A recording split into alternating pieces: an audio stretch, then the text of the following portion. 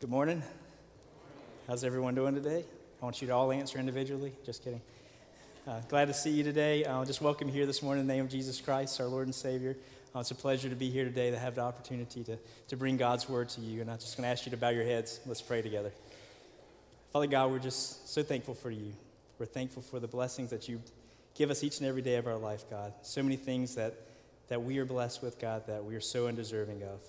And we know that's because you have such an amazing heart, God, that your love and your grace abounds greater than anything, Lord, anything that we will ever deserve, God. And we just sometimes take it for granted, God. And I pray that today we will just look at your heart, Lord. Look at how much you love us and see that you are truly our King. You are our Creator, and you are the one that we can always go to in our lives. God, we love you. Thank you for this time. In your name we pray. Amen. Got a little technology this time, so follow the pastor's footsteps. We'll begin in the book of Titus, and we're going to read through just kidding.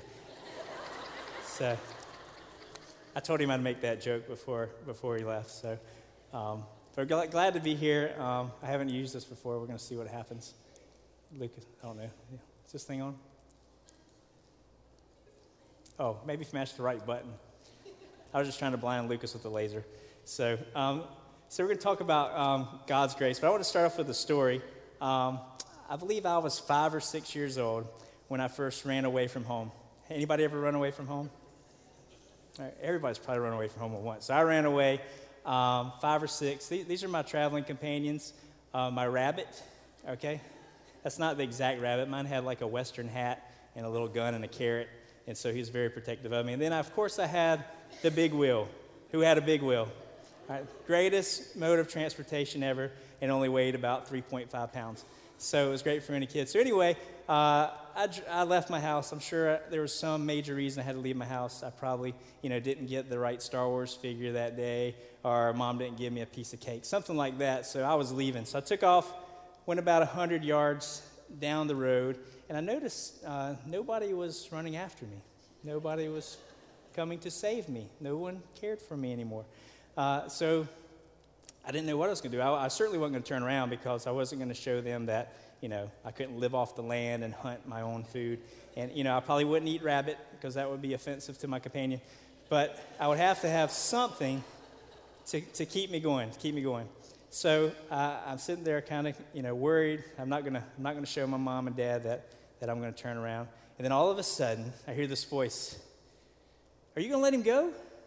He's too little. Don't let him go. It's the voice of my brother, my wonderful brother, Brett. So I hear this voice, and here's my out. I've got an out. So I sit there, kind of start pedaling a little slowly, and I hear his footsteps running up to me, and all of a sudden he catches up with me, and I've got my out. Of course, I've got to go back. My big brother's pulling me back to the house. So I saved face, but I went back. But brothers are good. Would you agree? All right, now, probably 10 years down the road, my brother probably wished that he would just let me go because I am the younger brother.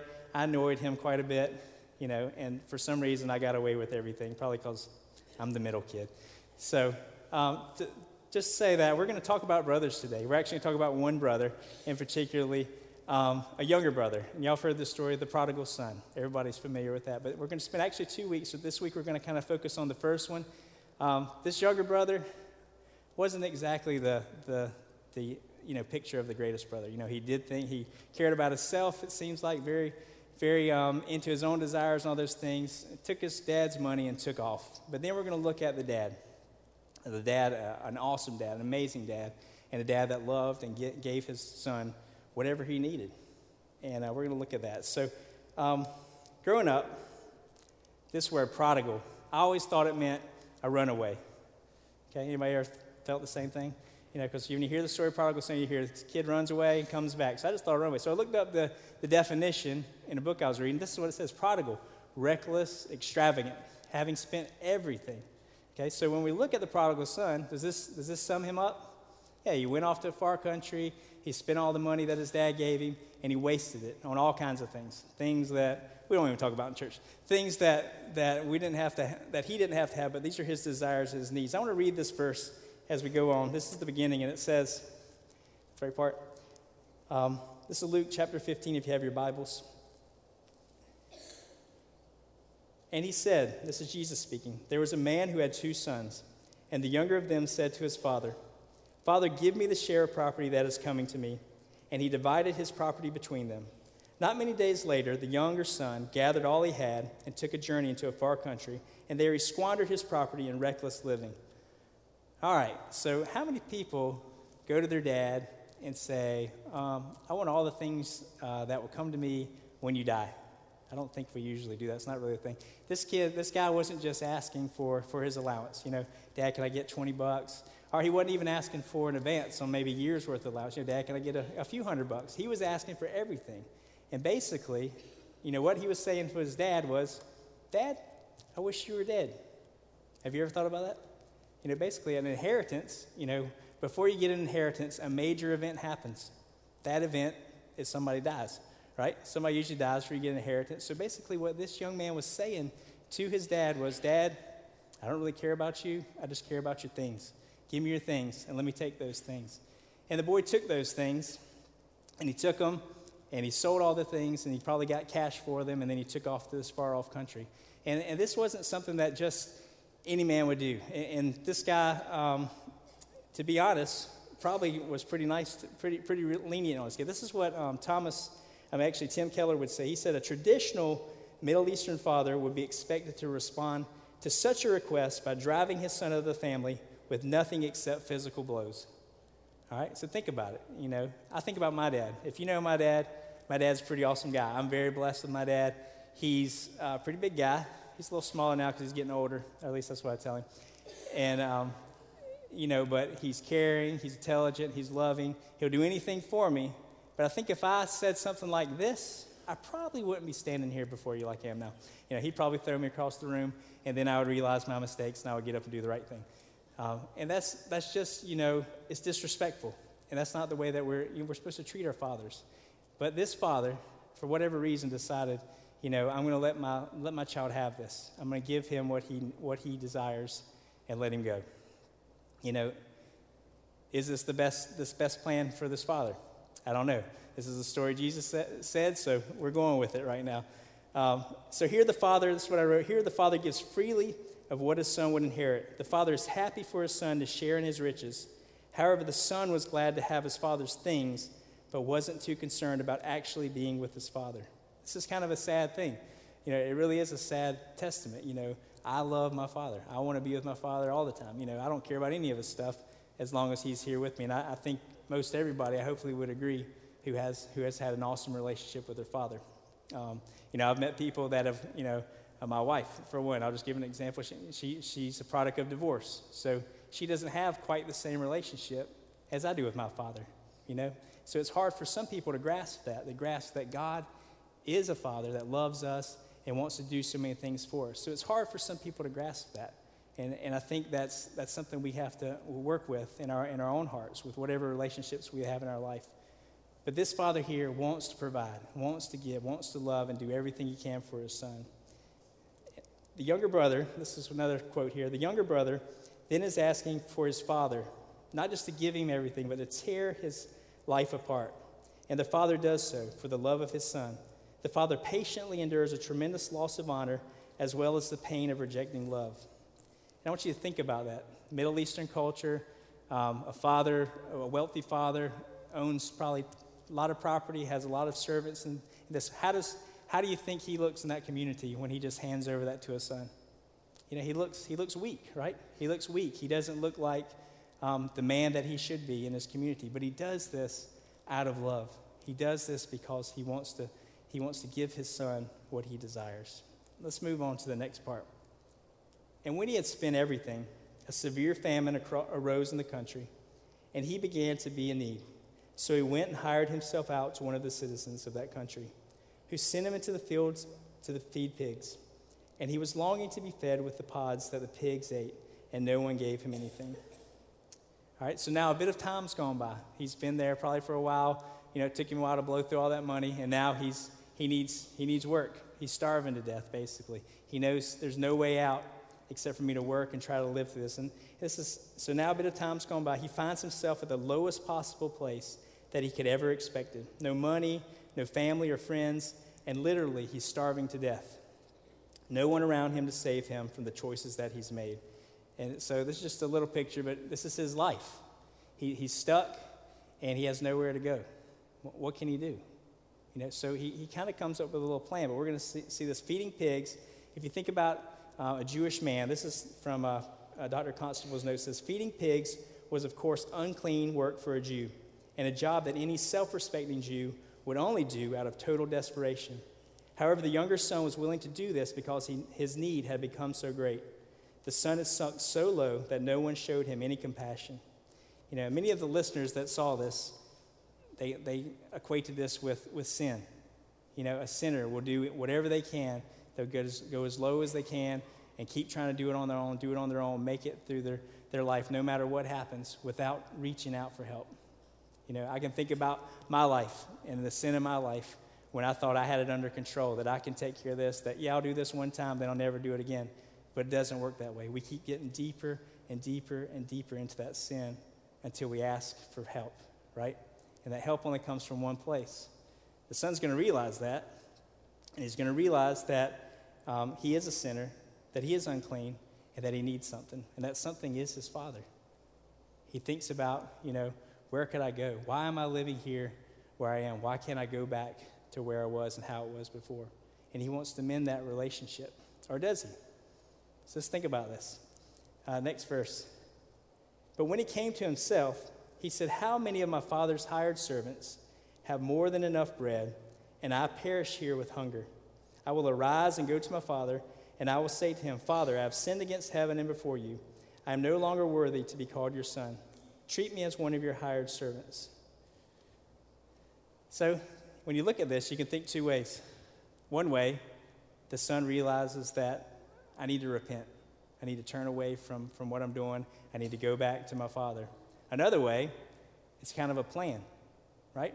What's happened to him? He's starving to death. If you're starving, you're going to do whatever you can to get yourself fed, to make yourself healthy again. And so we have to think about this. How many times we find ourselves trying to do something our own way and find that it is all going down the drain? This is what the younger son finds. He thought he had it all figured out, but he knows that he needs help.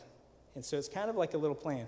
And I think I wrote this. Barnes wrote, and this is another kind of take on this. It says, at this point in the story, the son has reached absolute bottom. He is filthy, he reeks, he's starving, and he has no hope of any prospects. The boy then comes to himself and realizes that his father's hired servants were far better off than he was. So he knows immediately, I've got a better place to go.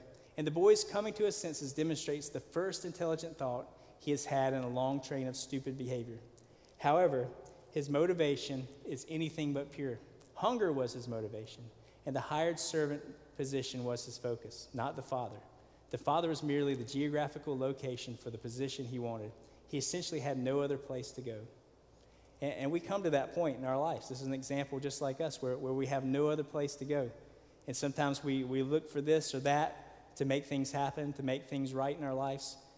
But in the end, we find that it's God. It's God the Father that we have to go to. We have to look for him, look to him to help us make the right decisions and to meet our needs. Trying to think of what to put next. So the question, is the son repentant or is he just hungry? What do you think? No matter what the reason is, he knows that he needs the Father. No matter what it is, God is going to take care of that hunger, but God is also going to take care of that sin. And that's what he comes to realize. How many times do we have the same feeling? We know we're in trouble. We know we're lost. We know that we have no hope on our own, but we try to find a way out. The only answer is that there is only one place, and that is the Father. And the amazing thing about that is that, to be honest, I don't think God really cares if we're hungry or if we're lost. All he cares about is that we go to him. All he cares about is that we come to him and allow him to meet our needs. That's the kind of Father we have. We start to see God's heart here. We start to see the Father's heart here. And it says here, and he arose and came to his father. But while he was still a long way off, his father saw him and felt compassion, and ran and embraced him and kissed him. And the son said to him, Father, I have sinned against heaven and before you. I am no longer worthy to be called your son. So off in the distance, the father sees him, and he runs to him. This is something that Jewish men don't do. Jewish men are supposed to be proud, and they walk, and they don't show their legs and different things like that. But when he takes off, he has to lift up that tunic, that robe, and he takes off for his son. And that's the example of a father's love. A true father's love is that he's going to go to his son no matter what and reach him no matter where he is. Rejected. All right, so think about this. If you were the son, you're taken off, and then you come back to this community, how do you think people are going to treat you? This is what it's going to be. They're going to reject you. They're going to see you did this and that against your father's will. You took this money, you took off, and you squandered it on this. Why should we let you back into the fold? Why should we just let you back into our good graces? Kenneth Bailey, author of The Cross and the Prodigal, this is a little long, but I'm going to read it, explains that if a Jewish son lost his inheritance among Gentiles and then returned home, the community would perform a ceremony called, excuse my pronunciation, kazaza. They would break a large pot in front of him and yell, "You are now cut off from your people," and the community would totally reject him. So this is what he was expecting when he was coming home. He was hoping that he would have a little job, he would have a little, he'd have food, and at least he would survive. He was coming and knowing that that's what he was getting. That was it. But it goes on. So why did the father run? He probably ran in order to get his son before he entered the village. The father runs, he shames himself in an effort to get his son before the community gets to him, so that his son does not experience the shame and humiliation of their taunting and rejection. The village would have followed the running father, would have witnessed what took place at the edge of the village between father and son. After this emotional reuniting of the prodigal son with his father, it was clear that there would be no Keziah ceremony. There would be no rejection of the son. Despite what he had done, the son had repented and returned to the father. The father had taken the full shame that would have fallen upon his son and clearly shown the entire community that his son was welcome back home. So, and in the presence of his father, and I want you to think about this in the context of God, in the presence of the father, two things happen here. His sin is confessed and forgiveness is shown, grace is shown to the son. These two things happen immediately. Did the son think these things are going to happen? No, he was just hoping for just a meal. But the father showed him compassion and love. He showed him that nobody could reject him because you're in my arms now. He's the master of this area. He's the master of the house, and he would protect him. So the younger son gets home and has the opportunity to even confess. He didn't even get the chance to confess. He starts saying it, and the father just cuts him off, which is pretty awesome. Let's look at the last part. But the father said to his servants, "Bring quickly the best robe and put it on him, and put a ring on his hand and shoes on his feet, and bring the fatted calf and kill it, and let us eat and celebrate. For this my son was dead and is alive again. He was lost and is found." And they began to celebrate. So, having experienced God's lavish love, having experienced this, the prodigal, his speech, basically all these things he had planned to say just melt away in the Father's presence. And I can think of it in my life, when I've been overcome with emotion of being in a far off country, being away from God, listening to my own ways, trying to do things the way that I want to. And when I finally allow God to take over, the rush of relief that God gives you, that calmness, that assurance, like what Tammy said at the beginning, that quickening of your heart. You know when God is speaking to you. You know when you've been forgiven. You know when you've been repentant. And God just wants us to do that. He just wants us to lay it all out no matter what it is, and he's going to take it back. That's how wonderful his grace is, how amazing God's grace is, as we just sang. He's going to take over no matter what and love us. So think about it. When the son left, he left to get all these things, to have all these things happen in his life. My time's up. Just kidding. Is that me, Deacon? Hope not. All right. It says here, everything the younger son had hoped to find in the far country, he discovered back home. Clothes, jewelry, friends, joyful celebration, love, and assurance for the future.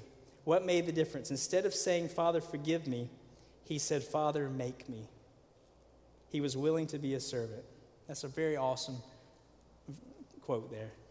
Not just "Father, forgive me," but "Father, make me. Make me who you want to be. Transform my life." a true, I have kids upstairs, youth always ask me, what makes a Christian? How do you know somebody's a Christian? God makes them that way. They change. There's a change in their heart. There's a change in the way they live. And that's what God wants to see in our life. The son had willfully become lost and was determined to leave his father forever. He was dead and lost, but now he had a new life and was found. This is the example for all of us. We all have this story in our life. We all have this time in our life where we've been away from God. From the time we're born, it's all about us, right? It's all about me. What can I eat? Just like this guy. What can I drink? What can I do? But God makes our lives about so much more. He makes it about others, which is the greatest, most amazing part of your life. And serving him is an amazing thing because he always provides. No matter what you go through, he always provides. So my original thoughts on this sermon, and I heard this, I think Dow played a video with the prodigals, the father talking, I think it was this little poetry thing. But one thing it said was talking about, his nobility knew no love. And this just came to me. There is no nobility in love. Think of God. How noble is God? He's the king of the universe, right? There's no bigger king. There's no more noble person than God. Yet he throws everything away for us.